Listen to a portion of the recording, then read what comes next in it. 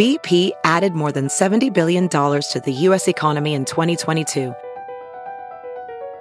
Investments like acquiring America's largest biogas producer, Archaea Energy, and starting up new infrastructure in the Gulf of Mexico. It's and, not or. See what doing both means for energy nationwide at bp.com/investing in America.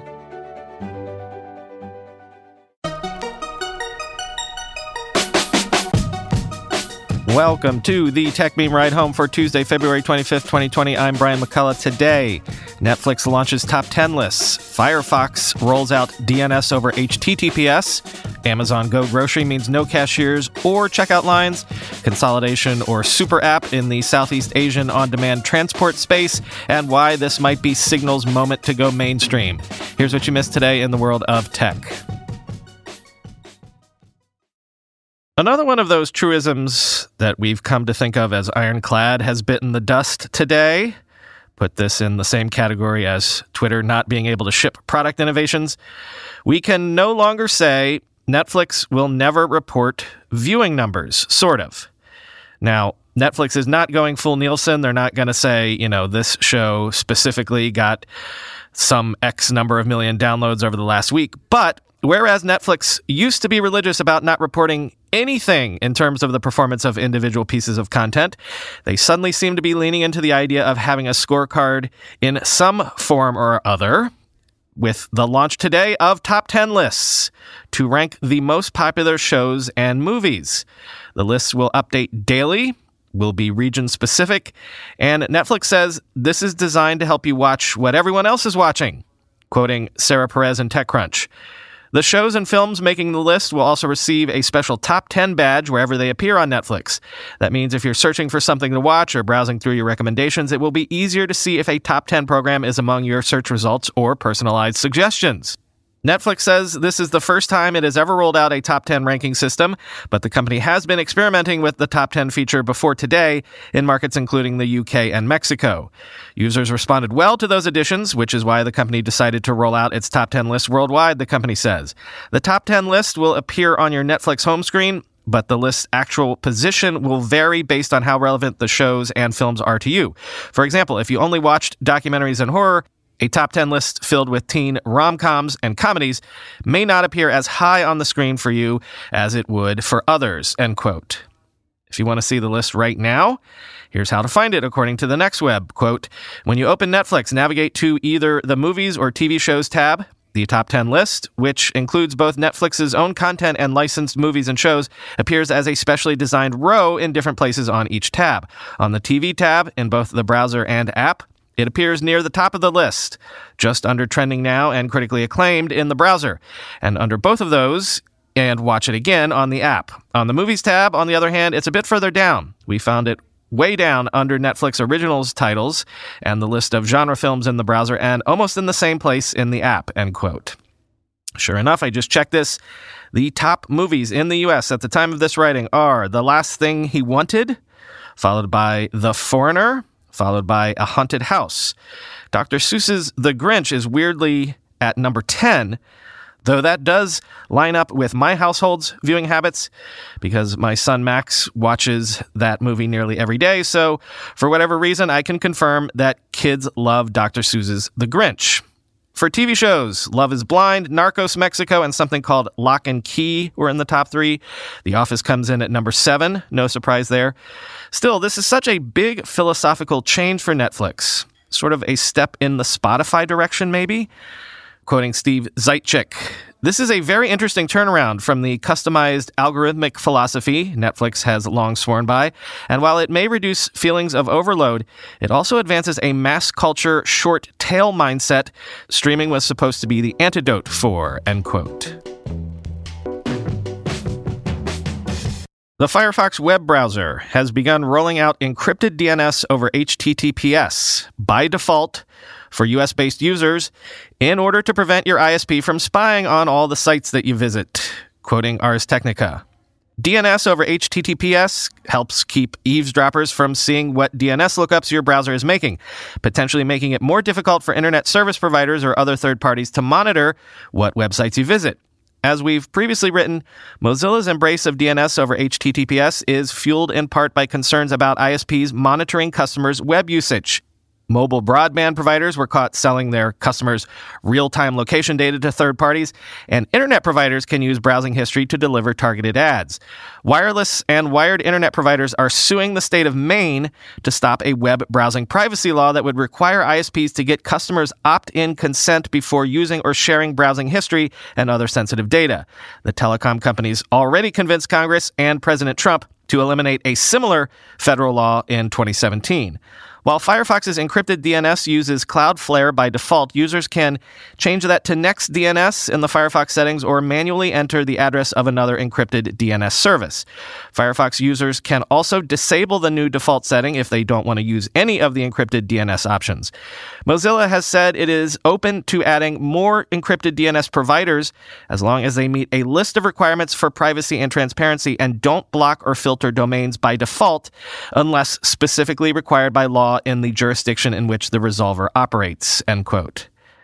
Again, this is only being turned on by default in the U.S. for now, but if you're outside the U.S., you can still enable DNS over HTTPS in the settings.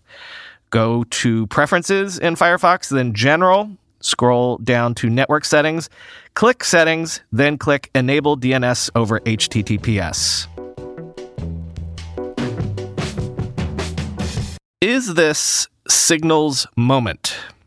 I mean, in the messaging wars, are people ready for a new messaging platform, one that isn't owned by one of the existing big tech mega platforms? I know I probably am, and there's been a lot of heat around Signal lately. I've passed on doing stories like earlier this month, the European Commission, a group that obviously cares deeply about privacy and has no love for big tech platforms, how they recently told their staff to start using Signal. Also, Signal has apparently become the go-to app on Capitol Hill and the White House. And just anecdotally, I've started to have people push Signal more and more as their go-to point of contact for just run-of-the-mill business stuff. The appeal of Signal is obvious. It's fully encrypted, it's based on open source technology, and again, it's not owned by a corporate oligarch. And this morning, in the Source Code newsletter, David Pierce made a compelling case that this could be the moment that Signal goes mainstream. Quote, Signal has more to come. It has recently been spending the $50 million it got from WhatsApp co-founder Brian Acton on building its team and making the app ready for prime time. The major transition Signal has undergone is from a 3-person small effort to something that is now a serious project with the capacity to do what is required to build software in the world today. Founder Moxie Marlinspike, creator of Signal and owner of, hands down, the coolest name in tech, told Wired a few weeks ago. The app could shake up a fairly stagnant messaging ecosystem. iMessage rules in the US, WhatsApp in most other places. Facebook Messenger is big, but Facebook has become harder to trust, something that's also becoming a problem for WhatsApp. And again, let's not even talk about SMS. Messaging is a big business with cultural implications that has seemingly been in need of a new player that's both trusted and powerful for several years. If it uses that $50 million wisely, Signal has a real chance to be the new default messaging app for lots of people, end quote.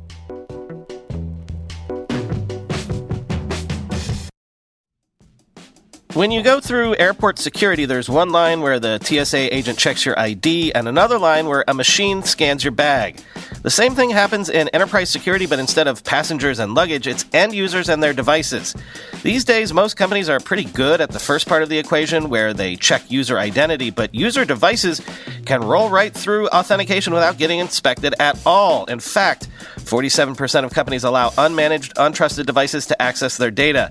That means an employee can log in from a laptop that's had its firewall turned off and hasn't been updated in 6 months, or worse, that laptop might belong to a bad actor using employee credentials.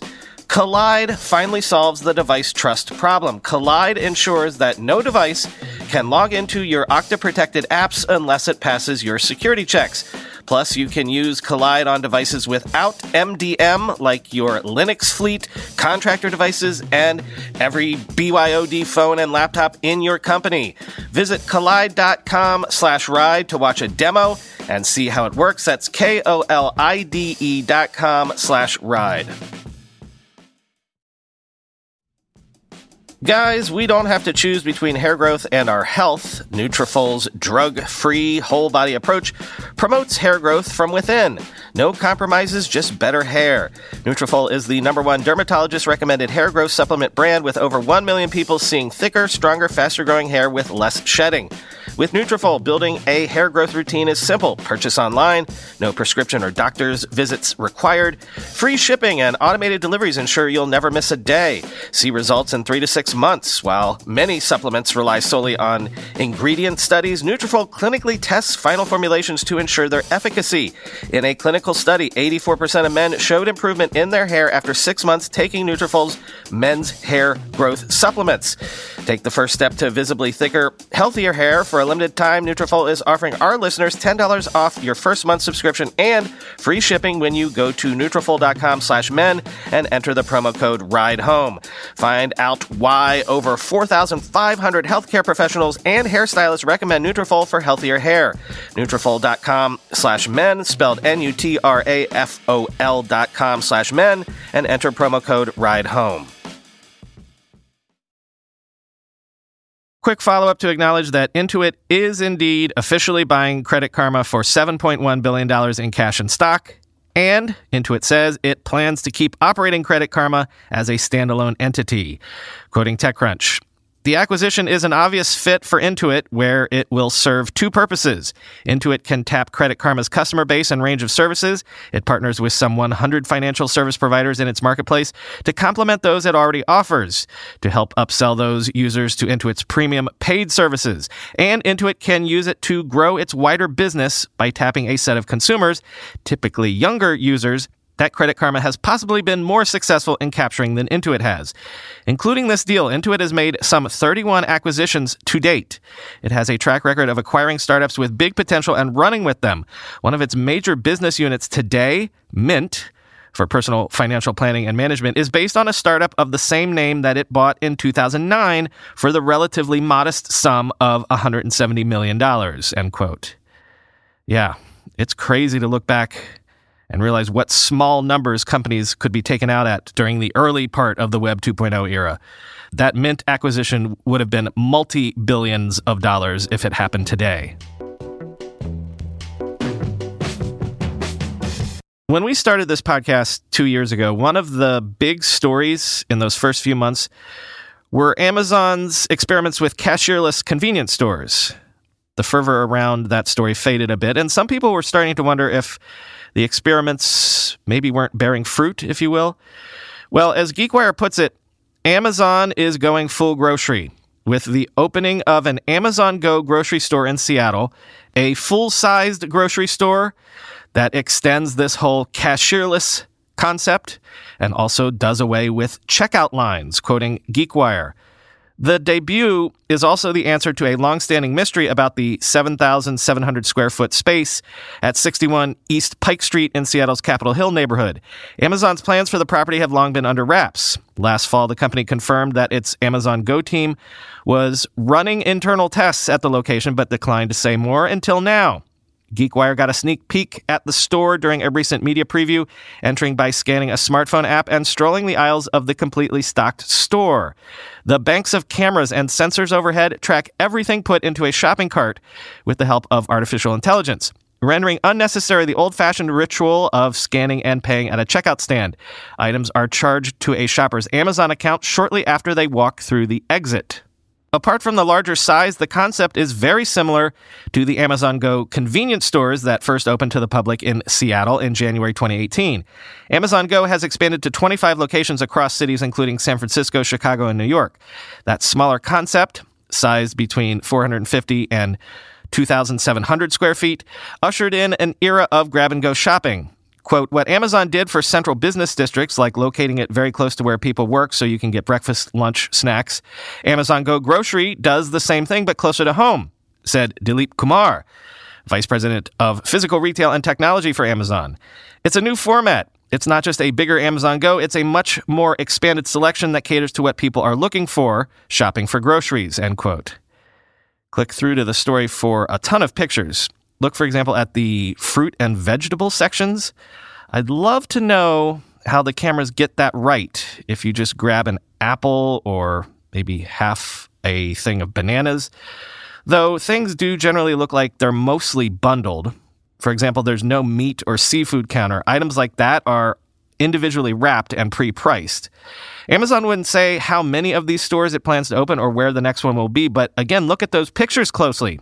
They look exactly like the inside of your average Whole Foods.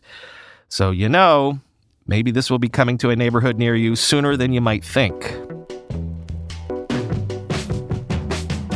Grab is one of those on-demand transport startups that has basically been wrestling the Southeast Asian market away from Uber. And Grab has just bulked up for battle with its competitors by raising up to $856 million from Japanese investors, including Mitsubishi UFJ Financial Group and TIS Intech, a Japanese IT solutions company. Grab says it wants to use this money to build out its payments and financial services business to complement the on-demand transport thing. But what everyone has been talking about in this space has been consolidation. We've discussed before how investors think there are too many transport players, especially in markets like Southeast Asia and South America, quoting TechCrunch. The news comes directly on the heels of rumors that Grab is in talks to merge with its biggest regional rival, Gojek. Gojek has denied the reports directly to TechCrunch, while Grab declined to comment at all, but pointedly did not deny. Although a source close to one of them confirms that they have been talking for about 3.5 months, starting just after Gojek founder and former CEO left the company in October to join Indonesian President Joko Widodo's cabinet. Ever since the Gojek founder left the startup, there has been internal tension at the firm, the source said. The tension escalated after Gojek failed to secure new funds from SoftBank, the talks of which have not been previously reported, the source said. This led the startup's board to push for a merger, end quote. So with a $14 billion valuation, Grab is actually the larger company of the two, backed by SoftBank and Uber. But Gojek is backed by Tencent, Google, and Visa. Because, see, this is also part of that whole Asian-style super app trend we've also discussed previously. Quoting again, Grab's growth of its super app, which it, like others pursuing a similar strategy, provides a one-stop shop for consumers to both see to their transportation needs, but also other aspects of their connected consumer life, such as eating, entertainment, and managing their money, and has involved the company partnering with a number of other financial giants, including MasterCard, Credit Saison, Chubb, and Zhong'an Online P&C Insurance, end quote. That is all for today. Nothing pithy for you. Follow me on Twitter at BrianMCC. If you've never rated or reviewed us in Apple Podcasts or Google Podcasts or wherever you can rate and review podcasts, maybe do that today. Helps people discover the show. And heck, if you're someone with a largish Twitter following and you listen every day, why not tell your followers that you do listen every day? How you love the Tech Meme Ride Home so much you wish you could marry it. Talk to you tomorrow.